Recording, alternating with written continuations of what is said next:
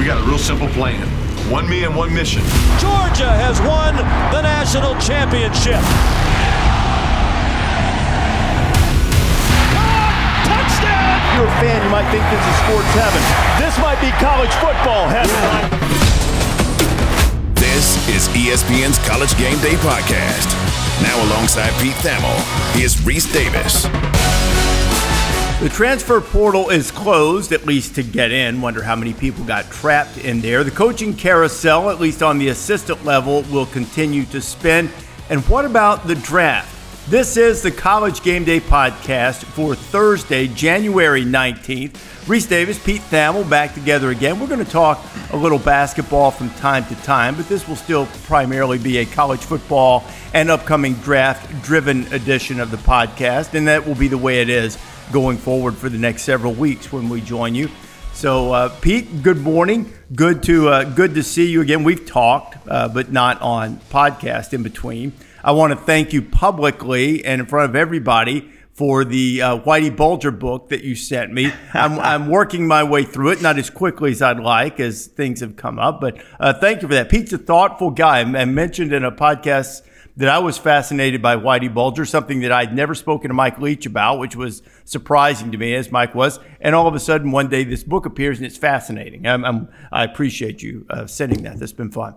We'll give some props to the Boston Globe authors. I believe Shelley Murphy and Kevin Cullen wrote the book that I sent you. I read it a couple years ago, and living in South Boston, especially during the time of Whitey's capture and then his trial was about a mile down the street, it certainly captured the imagination. So for any gangster fans out there, it really does reveal what a hideous guy he was. We make light of him but boy, was he a bad guy. And, right. They let you know in resplendent detail. Whew. Yeah, it's we have a mutual. I don't mind because it was a joke, and it was after it was over. I'll never forget Sean McDonough. We were at a big dinner one night, and Sean McDonough's father had grown up with Whitey, and that's detailed in the book to some degree.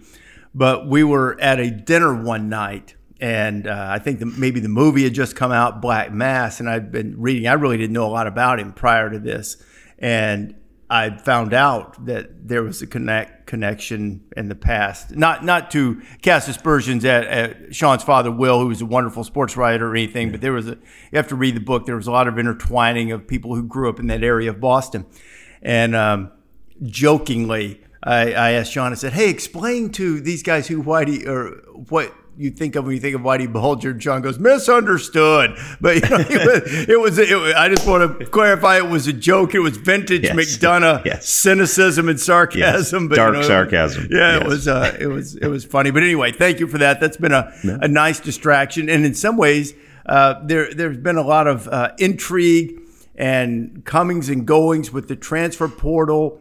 I feel like that while I make the transition into basketball, that in some ways, because of the portal, because of the assistant coaching changes, that your job in some ways ratchets up as soon as the national championship game is over.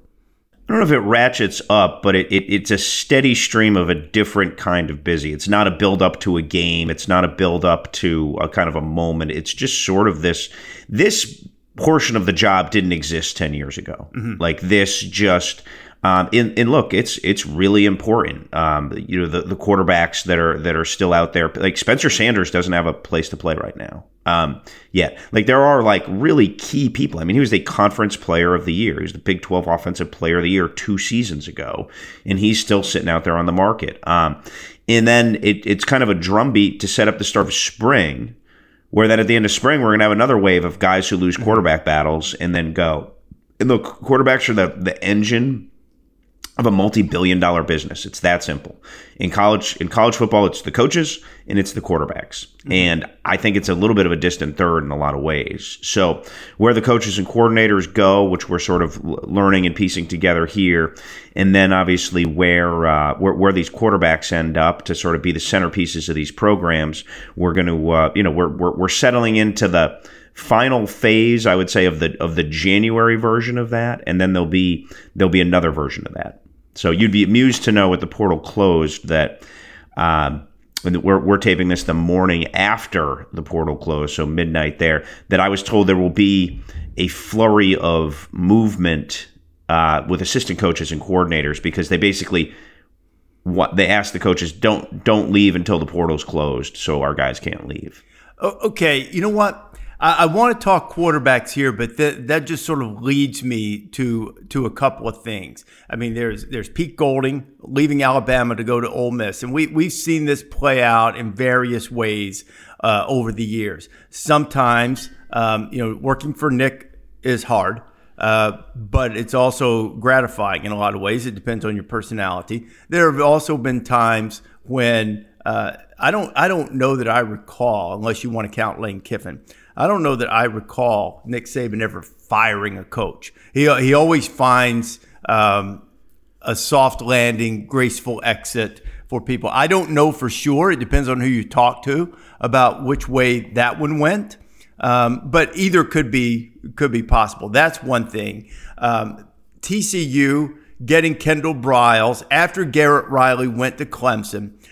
All of these are kind of predictable. I'm going to start in an odd place, though. What's happening at Arkansas? I mean, you leave Arkansas to go to TCU. You had this odd exit of players last year, starters in the defensive secondary, leaving Arkansas to go to LSU. You've had a number of guys leave there. Is this pure NIL stuff, or is there? And we all love Sam Pittman. He's great on game day, and turn on that jukebox, and I'm going to have one of them old cold beers. He's fun.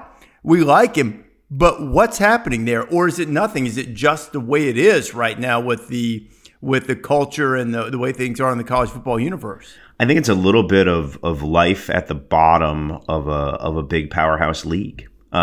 There is just going to inherently be the gravitational forces of college football are going to prompt more turnover. I think about Arkansas, and look, it's a good job. It's a proud place. They've won there, but it's a have-not job in the SEC, and it's certainly a have-not job in the SEC West. And because of that, because you have very few local kids who go there, right? Arkansas has some players, but it's not Texas. It's not Florida. So you're going to have a lot of people coming from the outside there. That gives you a little bit more inherent temptation to leave.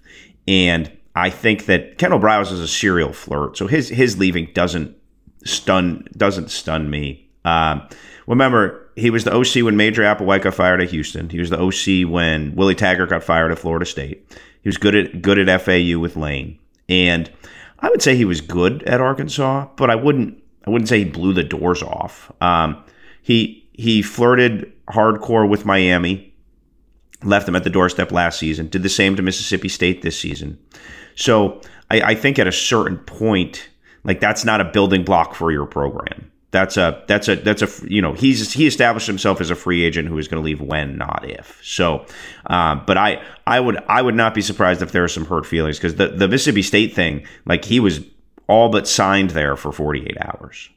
And so when you go back and if you're Arkansas and you had to pony up more money and you had to go through the dance, when TCU comes calling, I have a feeling there was a little bit of exhaustion. So that was one where I think they were trying to wait for the portal to close. It broke yesterday. It broke Wednesday morning that he was going. And look, he's from Stephenville, obviously, and coached in Texas, etc. But yeah, it's with Kendall Briles comes some good production, and then there's obviously some baggage too. NCAA issues, his own, not just his father's NCAA issues at Baylor, and with him comes some some thorny topics. I saw Brenda Tracy yesterday on Twitter speaking out against the hire. So that's you go when you go in on the Briles, you go in on them. Schematically, there's a tempo there that is also an adjustment for your program. TCU recent, you can correct me if I'm wrong, didn't go they didn't snap the ball every 8 seconds last year. Now they were spread and they moved a little bit, but they weren't, they didn't evoke the old Baylor. So they can that's the ratchet to the next level. But it's an interesting move. Do you think that's a good move for TCU? Possibly. I mean, I think Sonny gives some autonomy, as we learned a lot this year, but he's also an air raid guy who knows his stuff, so he can keep his hand in it. So I think it was. I think it's probably the beneficiary in all of it, potentially, is Clemson. And it's not because I'm going to sit here and say, wow, after 1 year, Garrett Riley invented offensive football. But he did a really good job with TCU this year. And as we talked about on the show and caught some grief for, Clemson needed a little injection of don't want to say life because that makes it seem like they weren't trying or they were dead. They needed new ideas. They needed some freshness. And that happens in a program, even one as great as Clemson's is. Sometimes you need someone from the outside to do something a little bit different. And so I think that while Kendall Briles, along with Sonny, that'll work out just fine at TCU, potentially the biggest beneficiary in this will be Clemson. Again, I'm not ordaining Garrett Riley as, the master of all offense. But I do think that having some fresh ideas from the outside and a new perspective and a guy who hasn't been there, as attractive as that is, the continuity that Clemson has had over the years, sometimes you need to do something different. If you find the guy that you think you can fit well into the staff and will do that, it can let you use your talent a little better than perhaps Clemson's been able to the last couple of years. Yeah, I think it's un-Dabo-like in a lot of ways. It's very early Dabo there. Dabo fired him. That was his friend. That was hard for Dabo. He went out and brought in Chad Morris, I believe, was the first outside guy. He had brought in Venables before that. I want to say that was the order about 10 years ago. And those were really the rocks that Clemson was built on, schematically, recruiting-wise. Dabo, by all our early glimpses, appears to have a world of talent. I will say this for Brandon Streeter.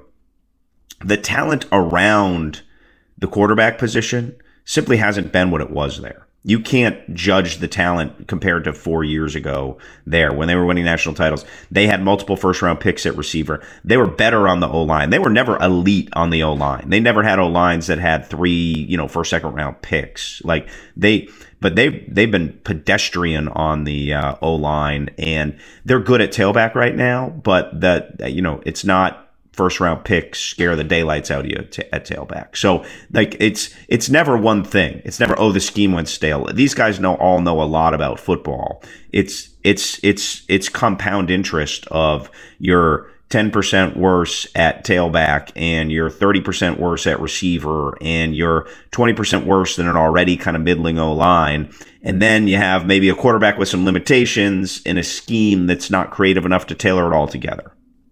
I hope it works out as well for Brandon Streeter as it has for Billy Napier, because he was able to really jumpstart his career and ended up with head coaching jobs, did a great job at Louisiana, getting things off the ground at Florida. And he has his own issues at quarterback right now. What do you make of this whole Jaden Rashada thing of star high school recruit? Apparently, there was an agreement for a $13 million NIL deal that came apart with the Gator Collective. Now he wants out of it. And this underscores everything that the critics hate about using NIL as enticement. Because you put together this, on both sides. Number one, if Rashada chose them solely because of the amount of money he was going to make, that's a problem in most cases. If Florida or its collective or its representatives, whoever it is, made offers that they can't back up or won't or decide they don't want to back up, that's a problem. And it kind of, to me, almost is the microcosm of what I've been saying. This is a professional enterprise and we're going to have contracts. That's all there is to it. Because that way you can't say, hey, if you sign with us, we're going to do, our collective. Not that the coaches, whoever made the deal with Rashada, you got a $13 million deal. Oh yeah, you know what? We don't. How about 7? You don't get to do that in life and in business, and that it really, to me, epitomizes just about everything that people on both sides of the arguments critique about using NIL as an inducement to get someone to sign, as opposed to allowing them to capitalize on their value individually as a Gator or a Hurricane or Seminole or whoever. Well, as the story evolved recently, that's a great point. I feel like this whole story has been a mockery of the NIL will not be a recruiting inducement. Well, I mean, it was just, like literally, it's like a Saturday Night Live sketch showing what a just parody that idea is. And we all knew when NIL came in that it would be a recruiting inducement. There was no way it wasn't going to be. So a couple things. I made some calls on the Rashada thing yesterday and spoke to some folks.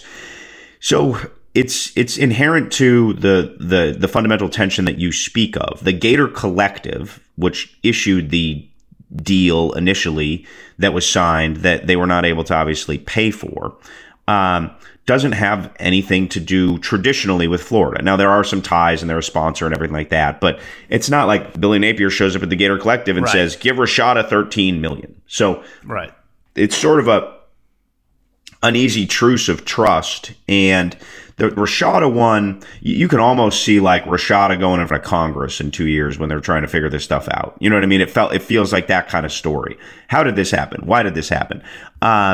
So the Gator Collective, as it has evolved, I don't think the Gator Collective in Florida will be doing much business anymore. That's what it was sold to me. The quote yesterday from some sources at Florida was the university has serious questions about the relationship, and it makes sense. I don't think, from the conversations I've had, Reese, I don't think Florida would want someone to have a $13 million contract. Like that's just nonsensical when you look at the market. Like even when you see the Drake May for $5 million rumors, and those were not true, those are rumors. Like it even blows that out of the water, and the kid's never thrown a pass. So someone freelanced. They couldn't back it up, and now there's the egg. Though goes on the face of Billy Napier and the football program. It goes on the face of the administration. I would think 80% of college football fans don't understand, nor should they, by the way. Like it's like expecting NBA fans to understand the nuances of salary cap. These are, these are problems of the system. But like fans don't understand that it wasn't Billy Napier writing the check. It was, it was someone else from the outside. So you feel for Jaden Rashada, an 18-year-old kid who was going to go 3,000 miles away to go to school, thought he had, look, that's life-changing money, life and position. And like, there you are. There's a contract sitting in front of you for that much money. So I have a lot of empathy for the Rashadas. I never would criticize a kid for taking the best deal, right? No, I don't think it's wise to make your decision solely. It's not wise long term, regardless of your age. But you're right about that. You're right in the sense that I don't criticize any player for taking. If somebody's trying to give you money for something like that, I mean, you can't say, if you don't want to go to Florida and you feel like based on your talent, your marketability or whatever, you feel like you can still make $4, $5, $6 million someplace else. You don't really want to go to Florida, but you're going to go because of this. That's a mistake, and even no matter how much money it is, you have to do it. I mean, you have to recognize that and not do it. But if it's close, or if it's like, well, I kind of like Florida. Oh, now $13 million. I really like Florida. I don't have any bad feelings toward Jaden Rashada or anyone else for a decision like that. I think important to note here is that this is going to be a flashpoint. I don't think there's any argument about that. This is going to be a headline that reverberates through the offseason and hopefully prompts some evolution of the rules. So basically, like, you can, places have to fulfill the checks that they sign or the promises that they make. Jaden Rashada is not the only athlete this season to be promised something and had not be delivered. I think all year long, and you probably heard the same thing, there were unhappy players walk for the coach, right? He's got to call the collective and be like, hey, what the heck? Like, my dudes aren't getting theirs. What's happening? Like, that was a far more common scenario this year than percolated up. And I have a feeling this offseason will start to color in the lines on some of those stories of guys who, went out and chose places or chose to stay at places for an agreed upon dollar amount, and then that dollar amount was not delivered to them. And in some ways, I don't blame athletes. Like, if you're gonna guarantee someone something, you need to come through with it. Heck yeah. I mean, there's no doubt about that. I mean, you've got to live up to your deals. As I think about this, and I hadn't thought about this prior to the podcast, but just as you were talking about that, I remember when this first started, and I still believe this to a degree. I just don't know if we can tolerate the pain it will take to get there. But I do believe that the market will take care of itself. This might be an example of the market correcting itself a little bit. People got over their skis with the Rashada deal. The other ones that you mentioned, they've happened at some predictable places. And, you know, this might be a little bit of a market correction. We all react and want somebody to fix it right now, and that's probably the best thing for the sport. I'm not sure that's possible until we find out who would collectively bargain with whom and how that would work. And that's not a panacea. That doesn't mean it's going to fix every little thing if they suddenly find a way to bargain this out. But it will certainly make it more orderly once that happens. But in this case, this could be a bit of a market correction because now, even though coaches can't really, as you perfectly pointed out, can't and don't have time to really get involved in all this collective stuff, and you pay him this and you pay him that and act like a general manager in the NFL. The one thing they can do is to make sure that their guys aren't getting hosed, and they don't want to be any part of their guys getting hosed, because that will have a trickle-down effect of wrecking your team. And I don't care who you are, that kind of thing will wreck your career. You know, if you lose a team and have it crumble because of something like that, you can lose your job no matter how much success you've had over a period of time if it's not rectified. So it's a big deal, and how quickly the market corrects is probably an indicator of how coaches are going to have to react to it and how they can save themselves from it. Yeah. And market's a great word, Reese. Let me put a bow on it with this. Don't underestimate the dynamics of the Miami-Florida rivalry in this. Remember, Rashada was committed to Miami.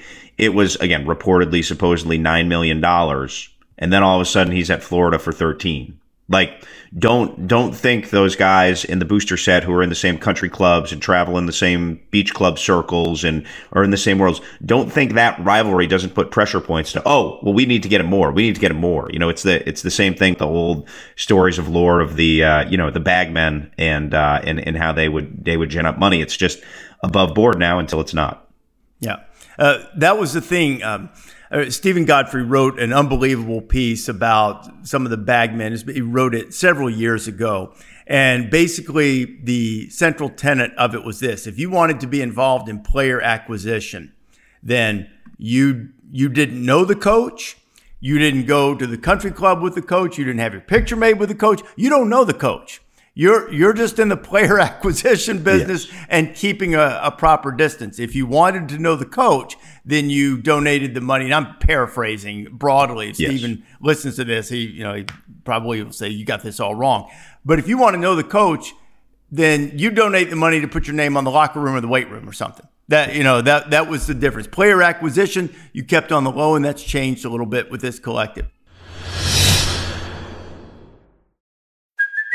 Hey, it's Kaylee Cuoco for Priceline. Ready to go to your happy place for a happy price? Well, why didn't you say so? Just download the Priceline app right now and save up to 60% on hotels. So whether it's Cousin Kevin's Kazoo Concert in Kansas City, go Kevin, or Becky's Bachelorette Bash in Bermuda, you never have to miss a trip ever again. So download the Priceline app today. Your savings are waiting. Go to your happy place for a happy price. Go to your happy price, Priceline. It's only a kick, a jump, a block. It's only a serve. It's only a tackle, a run. It's only for the fans. After all, it's only pressure. You got this. Adidas.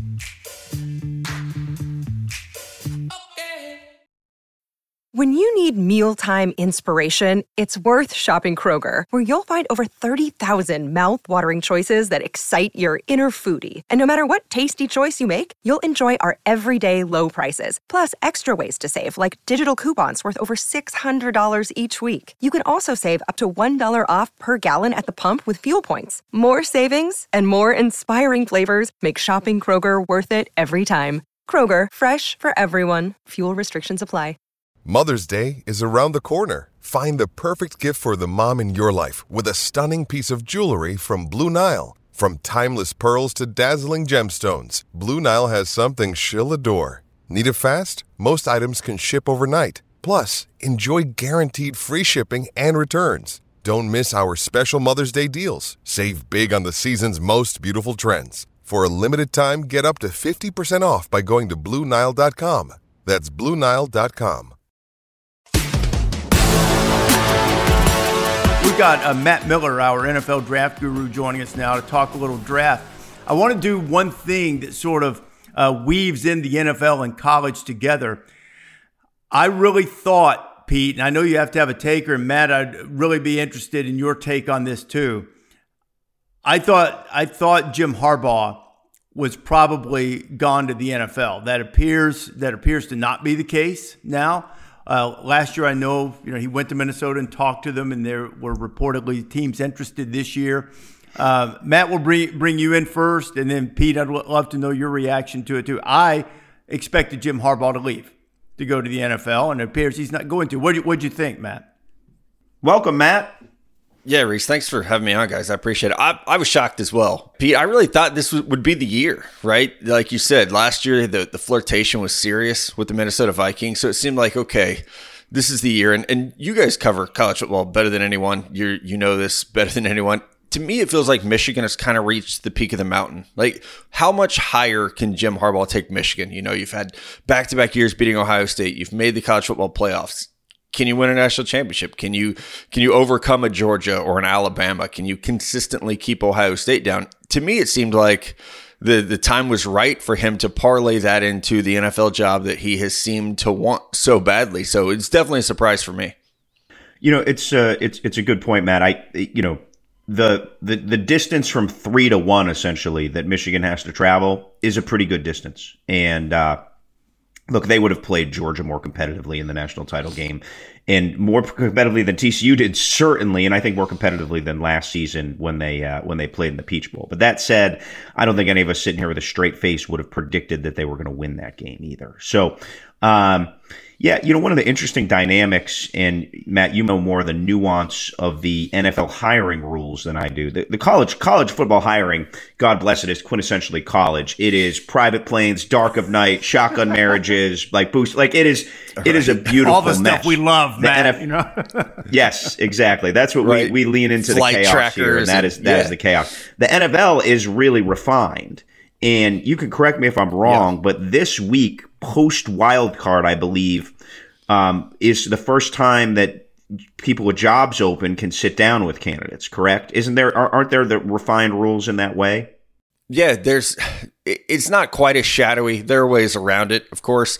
Yeah. But you're right. This was the first week where you can do. Previously, you could do like what we're doing right now. You could do a Zoom or a virtual interview, but this was the first week where you could actually sit down with people, and I think there's a benefit to that. It's why we're probably going to see the open jobs get filled, very quickly. We've seen the 2 general manager jobs get filled once those restrictions were kind of lifted. So yeah, it's definitely not as backdoors college football hirings might be. There's not a Reddit thread devoted to tracking where everybody's flying around, but I also think I know, right? I don't know if Adam Schefter could handle the craziness of hiring season if it was that way. He'd probably be on the plane knowing Adam. So actually, you're right. Yeah, I do think Harbaugh has ways around it, just like everyone does. He's so well connected, but it was a surprise.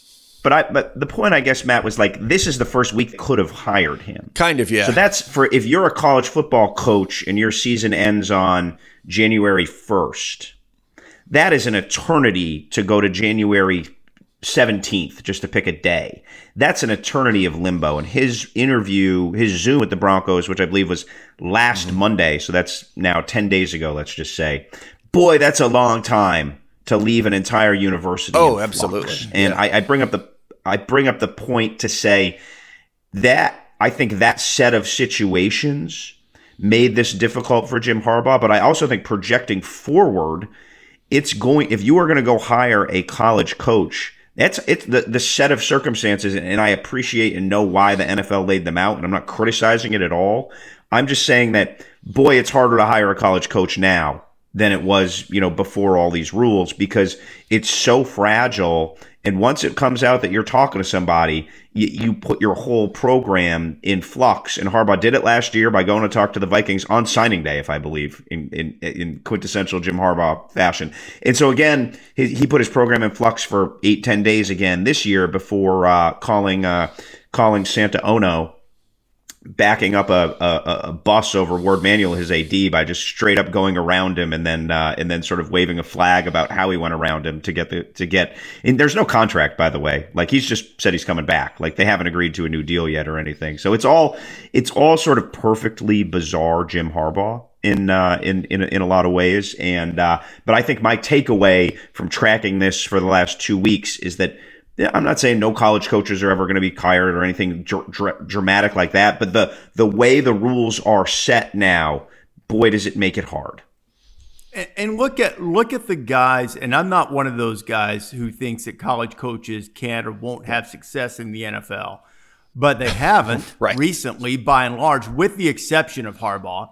And you also have seen a number of guys have success coming from the coordinator ranks in the NFL who are young guys, who probably, in all fairness, wouldn't do well as a college head coach because of the things they have to handle. When I'm watching the NFL and I watch the playoffs, I was thinking the other night, and I don't want to call any names to cast any aspersions because I don't know these guys personally, but I'm sitting there looking, going, yeah, I can't see him as a head coach at Michigan or at Ohio State or Alabama. He's not ready for that, and it's a really odd dynamic of a guy who would be suited to do both.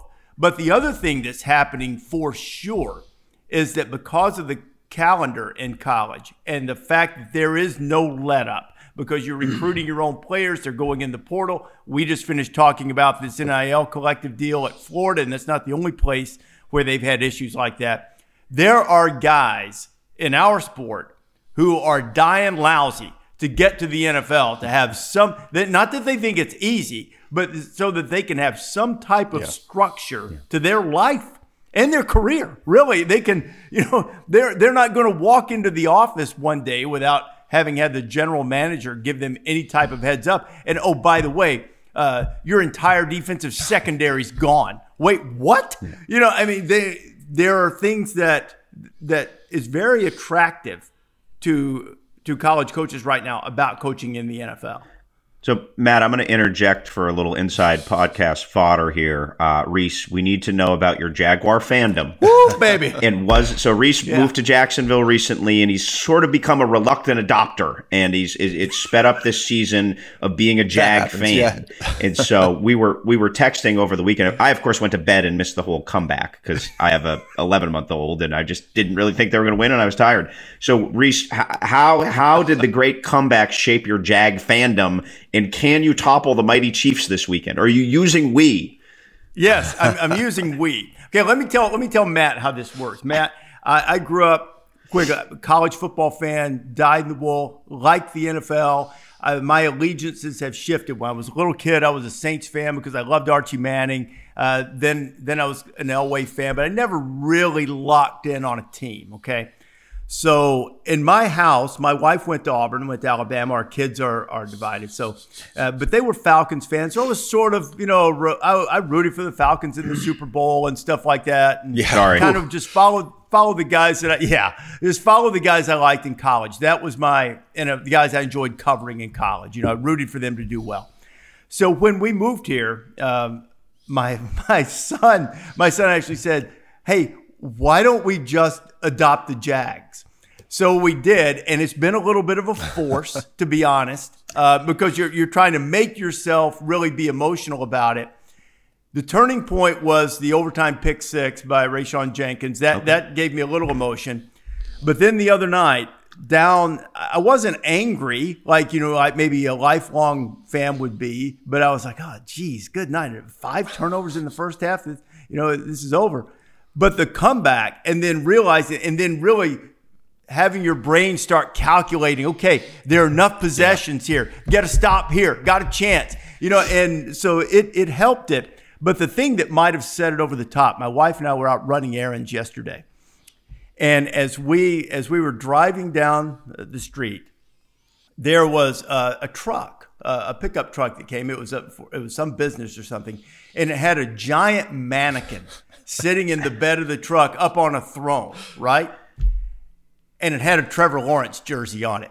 So it was like... Did they have a wig on it? My at wife least? said... Did it have the long hair? Okay, it did. Yeah, it did. It did. And my wife said, we didn't see that. People didn't drive through the streets of Connecticut with even with a Tom Brady mannequin in the back of their truck. That just didn't happen in New England. So yeah, it helped. But the best text, Matt, I'm sorry to ramble on here, was from Pete the next morning, who was still mockingly thought the Jags had lost. Oh, yeah. I had no idea. Like, when I say no idea, no idea. No idea. I got a text that followed up that said, oh, my God, they won. How did that happen? I sent him a text at halftime because I was like, good luck tonight with your team. And then it didn't go well. And then Reese sent a clip of like a fan outside celebrating. I was like, why is that guy so happy? And then I like flipped on my app and I was like, oh my God. So yes, it is the when our season ends, I tend to try to rest. So yes, understood. It's a good transition to the draft, right, Reese? Now that we've got our Duval out.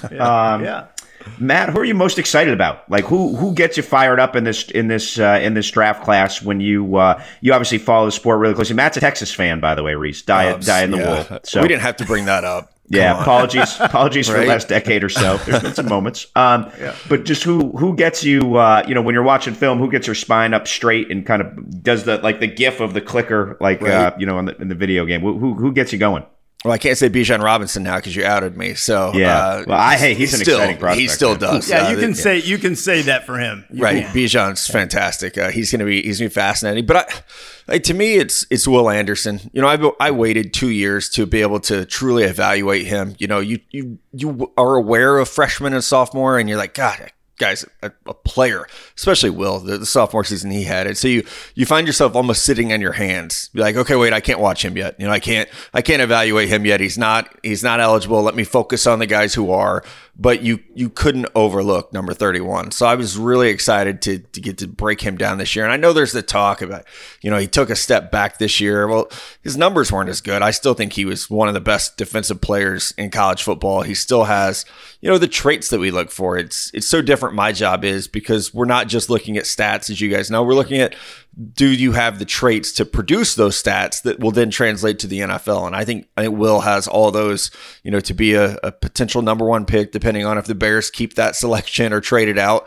But, I'm also, a big Bryce Young guy. And I know there's going to be questions about size because he's 5'11" and probably will be 200 pounds by the combine. But, I was there in Austin to watch them beat Texas, and the poise that he has in the pocket. There was a play where they bring a corner blitz on third down, and he shrugs it off and throws a game-clinching throw, basically, to Jamar Gibbs out of the backfield. And it's just you don't see poise like that in college quarterbacks. So I know going to Alabama players is maybe not that fun, but they're definitely guys that they look like they're going to be special pros.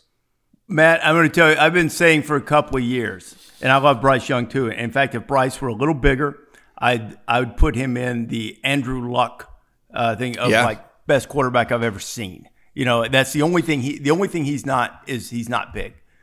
But I've said this for 2 years. Anybody that goes into that draft, which I'll be hosting on ABC Thursday night, and they don't call the name Will Anderson first, they're doing the draft wrong. I believe that. Yeah, I think he's special. Again, like I said, he's my number one player. He has been wire to wire. It's everything you want, especially in the way the league's going. You need someone that can chase down quarterbacks, and he does that at an exceptionally high rate. And, almost like Nick Bosa, even when he doesn't get there, he's close. He's making plays. It's pressures, it's hurries, it's hits. He's going to be there to pick up the forced fumble that changes a game. So it's funny, both Alabama players are going to get hit for size, which you don't expect from a Nick Saban team to be, these guys are a little undersized, but they're both just absolutely amazing. And to your point, if Bryce Young were bigger, I would be comparing him to Joe Burrow because the poise, the accuracy, just some of that innate ability to play quarterback, it's really special. Matt, if you wanted to get invited back on the podcast, like starting your draft analysis with Will Anderson was a really good way to warm yourself to Reese. I've been doing research all night. Didn't sleep. We have our little joking crushes that we talk about on the pod. Reese's is Will Anderson draft crush, and then he has a Drake May crush for next year. That's going to carry on in a running joke. He's proud of his crushes. Let me ask you this: the Will Anderson junior season statistical dip is an interesting thing, right? Like he's still an elite player. His numbers in a vacuum are still really good. They just weren't as good as his preposterous numbers. When you did break him down, was there like an inordinate? Could you explain that a little bit? Maybe was there an inordinate amount of attention? Were all the line calls shifted to him? Was he chipped consistently? Like what did you think from watching him every play this year contributed to some of that statistical dip? Yeah, Pete, I think there are reasons. Obviously, offensive line shifting. There are some missed tackles on his part that affected. And I think if you were going to pull up a negative, it would be he needs to come under control a little bit better at the point of impact because there are missed tackles. But I think we also we fall guilty to this in the NFL a lot of. If we were being honest, Tom Brady should probably have 20 MVPs because he's the best player in football for the last 20 years until Patrick Mahomes came around. And the same for Mahomes. We developed this level of expectation that is impossible to match. Brady throws for 55 touchdowns or whatever. And it's okay, well, if he doesn't do that again, he can't be MVP. I feel like Will got a little bit of that. If you had an historic season as a sophomore and that didn't set the level. That was a historic season. And instead of celebrating his junior year, people were well, he didn't have 17 and a half sacks this year. Well, yeah, he wasn't going to. It doesn't work that way. He still was incredibly productive.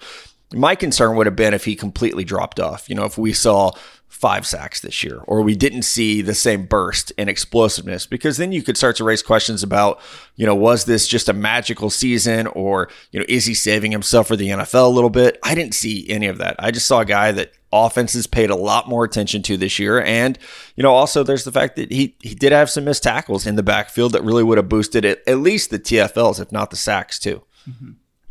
So you had put up last week. You and your fellow draft experts did a pretty cool exercise that I appreciated. Mel Kiper, Todd McShay, obviously the great Matt Miller, and Jordan Reed all put up your kind of positional rankings. So I'm glad you're here because you're basically like a fact checker for all the debates Reese and I have had this season. So we're gonna make you the arbiter. We're gonna make you the arbiter of the Will Levis argument. All right. Oh yeah, that's a fun one. I would cast Reese as a modest skeptic of Will Levis because of production. Reese, I don't want to put words in your mouth. No, you're right. That's been the tenor. He's obviously a good player. So when I look and see that you have him third, interestingly, Mel has him first, and Reed has him fourth. So I think right there you have some pretty interesting division. What is the attraction to the NFL of Will Levis? What can he become? And I just think he's going to be one of those prospects. He could go third or 33rd, right? It's a pretty interesting modestly divisive guy. Yeah, I mean, no, he's polarizing, and I think we'll get into that. It'll be fun to chop it up and give Mel a hard time about him having him first. But I look at Will, and I was all aboard the hype train over the summer. Watching last year's tape was okay, he's going to cut down on the interceptions. We've got this 6'4", 230-pound guy with a huge arm, and he runs, and he's aggressive. He climbs the pocket well. I mean, I was ready to go. I was strapping up for him, but it's just the turnovers drive me crazy with Will, which is why he's third for me, despite, having the size that Bryce Young doesn't and having the willingness to use his mobility that CJ Stroud doesn't always show. I know he did against Georgia. So I think the two questions you have about the top two guys, well, Will answers those. It's just the problem that you can watch him play, an average SEC team, and he might go 20 of 24 with 2 interceptions. And it's kind of, mind-boggling because there are so many times he looks fantastic. And then there are so many times you're wondering, what is he seeing? And it's almost that he's not inaccurate. It's that he makes poor decisions. And so that's where I wonder, can you fix that? Can you iron that out?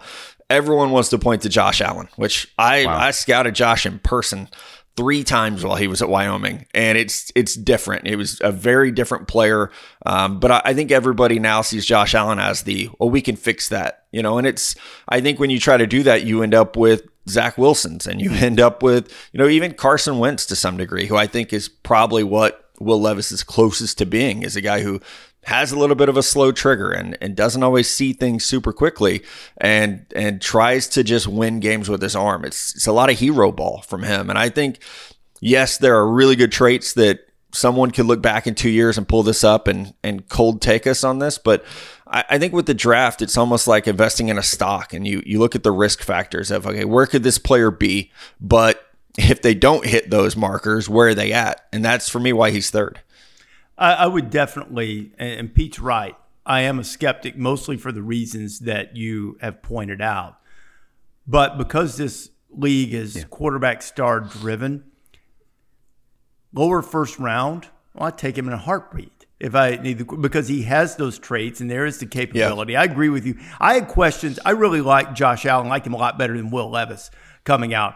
But I had questions about Josh simply because he didn't produce against when Wyoming played the upper echelon. He did not necessarily play well. I remember one game particularly against Iowa that he didn't play well at all. Now, how much of that is attributable to the fact that, his receivers at Wyoming, while certainly good players, they wouldn't be Division I football players, might not have matched up against, the upper echelon of football.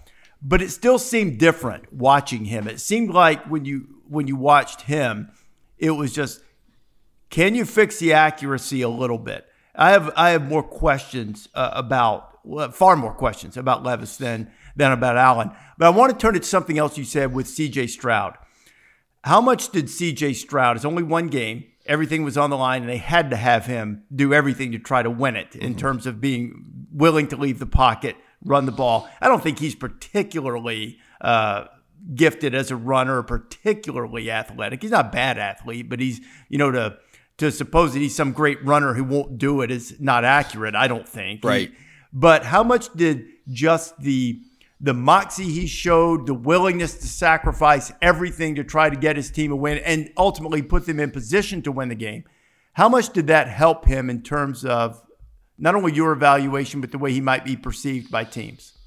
Yeah, it helped a lot. I mean, he made himself money, to put it in a very digestible sentence. I think he answered a lot of the questions. Even, like you were saying, Reese, I'm skeptical about Will Levis as well. I think the skeptics about C.J. Stroud were pointing to, man, he really doesn't like to move. If it's not there, he's throwing it away or he's taking sacks. I think that willingness, not to say that he's, Lamar Jackson or Josh Allen as a runner, but to show that, hey, I can extend the play. I can create, room with my feet. I can, find those passing windows that are outside the pocket. He almost played a little bit outside the scheme, which is, the biggest question for Ohio State quarterbacks is, well, the scheme's so good that they don't have to get to the third progression and that they don't have to, do this and that. Well, he had to against Georgia because they're so good. He had to move. He had to get to third progression. And I think he showed more of an NFL style game that day. Obviously, we could talk about how talented his receivers are, and that's going to inflate his numbers. The scheme is fantastic as well. But he still has to make the throws. And I think that's what sometimes people forget is Marvin Harrison Jr. can be the second coming of Randy Moss, but CJ still has to get the ball there, and he's done that very well. I think his accuracy is incredibly underrated. The way that he can layer the ball in to give guys those run after catch ability, it's all there. And he checks those boxes and has for 2 years, really. So I think some of the CJ Stroud criticism is not warranted. One of my go-to sayings is scout the player, not the helmet. Every Ohio State quarterback is not the same. Obviously, Justin Fields ran for 1,000 yards in the NFL, and we're talking about CJ Stroud not wanting to run. So I think you have to put those guys in a bubble. And the scheme is important to understand what they're asked to do. But, trying to look at the way CJ throws the ball down the field and even intermediately it's beautiful accuracy. Well, this is not a scheme, but coincidentally this morning in my inbox, I saw the Matt Miller way too early look at the top quarterbacks, receivers, and defenders in the 2024 draft. What a coincidence. Never too early, boys. Available on ESPN+. If you don't have Drake May at the top, you're not doing it right. He's way up there. He's way up there. Thankfully, I didn't have to put like a number next to the players. Right now, it's just a list. It's just a watch list. Who are you excited about as prospects when you do peek ahead? Who are some of the most exciting prospects for next season? And there's obviously a few mainstream guys. Give us a couple off the radar guys too. I mean, obviously Drake May. That's what I'm very excited for, just to keep Reese happy. You really want to get invited back. I do. I love, it's like everyone has said it. I'm not unique here. It's Justin Herbert. I mean, it's like watching Justin all over again, which is a pretty good thing. He's a pretty good quarterback. Caleb Williams obviously is very mainstream as a returning Heisman winner. I'm excited to see what he can do in another year of that offense. And as they build, hopefully, a defense that can support him, I think they could be pretty special. But also in the Pac-12, like Michael Penix going back to Washington is pretty exciting. And Bo Nix going back to Oregon. There will be at least three very good quarterbacks in the Pac-12 that have major draft implications. So as good as like this year is, this is a really good draft class in 2023. Everyone always says, oh, next year's better. I don't know that next year will be better, but it's going to be really, really good. Joe Alt at Notre Dame at left tackle looks like a very special player. His dad obviously played in the NFL. Olu Fashanu going back to Penn State was, I think, the surprise of draft season was a projected top 10 pick saying, no, I need to get better. I'm going to go back to Penn State for a year. He's really young too, isn't he, Matt? He's like maybe 19. I think 19. Like that. Yeah. I make it, my job to not get involved in those decisions. I'm happy for the player, whatever they decide to do, because, we don't know their situations. That one legitimately surprised me to where, I had trainers and agents texting me like, what is this guy doing? I'm like, well, he's doing whatever he wants. He's doing what's best for his situation. But he'll come into the year as a potential top 5 pick. Same with Jared Verse going back to Florida State. He'll be a projected top 10 pick right out of the gate next year. And it's exciting to see what those guys can do and build on, honestly. Any give us someone way off the radar who's maybe not on your list today that just excites you. I have a 2-part question here. It's fun having Matt here because you can just sort of spitball all the things you're like. Can he be remade at Oregon State? He can be. Yeah, I think we saw that this year with Spencer Rattler, who had huge draft hype headed into that last year at Oklahoma when he got benched at the Texas game for Caleb Williams. And everyone thought, can he remake himself at South Carolina? His problems followed him to South Carolina, even though he had a better year. There's still the turnovers. There's still, that style of play is almost being phased out a little bit. So yes, I think I was a big DJ fan. After that Notre Dame game his freshman year, it was like, this is the guy, that is to be the next great Clemson quarterback. And, I think he's just been held back to some degree by an offensive line that just refuses to get better. Clemson's receivers have dropped off since, what we saw with Deshaun Watson and Trevor Lawrence. So, yeah, I do think it's possible, Pete, that he can go somewhere and get a better system around him to accentuate what he does well. For off the radar, man, that's tough. There's so many guys. I think Leonard Taylor at Miami is probably one that I've heard the most about from scouts that say this guy was, a 5-star recruit. He's not played a ton, but kind of that put him in your back pocket because he could blow up if everything ends up right. So Miami, I like where things are going down there. I think they're recruiting very well, as you guys know. But I think Leonard Taylor is a name to kind of store away. If we see the U, have a resurgence, it'll probably be the defense that leads it, or at least the trenches. So he's someone I'm watching. Matt, what do you think about Tyler Van Dyke? He was a guy before the season who shot up on radars and then obviously didn't have a great season. Do you think he can regain his trajectory? Salvageable, yeah. I think we saw it over the second half of the season. It feels like, I'm a big Mario Cristobal fan. I think he's a fantastic coach. It feels like they brought a scheme that didn't fit Van Dyke, and they realized that about week 6, and they started to try to change some things, and there were some positive results. So I think that's something they have to figure out over the summer is, what does this offense look like? How do we change things if Tyler's going to be our guy? How do we better support him? But also just, growing up that team around them. They were incredibly young. So I think salvageable is a good word. I was happy to see him go back to college. I know there was conversations about him entering the draft. Was happy to see that he stayed at Miami, honestly, instead of hitting the portal and trying to find, maybe a better situation for 2023. He, staying where he's at and trying to improve there. Matt, this has been fun. Have we been sufficiently welcoming that if we ask you back at some point before the draft, you'll be willing to return? Only if we could talk about Drake May. This could become a Drake May podcast. It could quickly.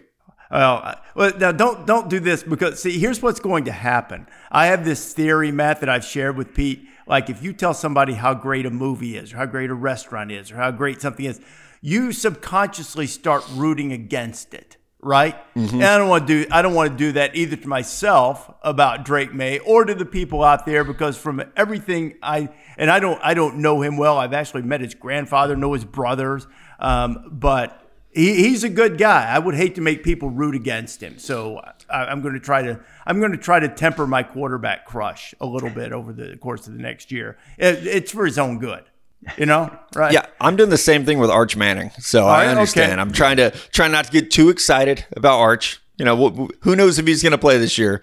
But I understand where you're at. Of you want to enjoy it quietly sometimes, right? Yeah, that's what we'll do. So on the next podcast, Pete, the next time we have Matt on, now that we've suckered him in, we'll go, should Quinn Ewers be benched in favor of Arch Manning? Before what did you think of the spring practice clips 8 that Texas released on their website? Did you think that 6-yard out he threw? Do you think he should be the starter? Yeah, can he get the ball to Xavier Worthy down the field? These are the questions I'll be camping out watching over the summer. Yeah. Matt, this was great fun. Thanks for being with us. Really appreciate you. Pete, great talking to you again. Make sure everybody in the Thamel household gets back to 100% health. There's a lot of news to be followed over the next few days. And thank you for listening. We're going to continue to do this throughout the offseason and also leading up to the draft. Thanks for listening to the College Game Day Podcast. You can download it wherever it is you prefer to get your podcasts.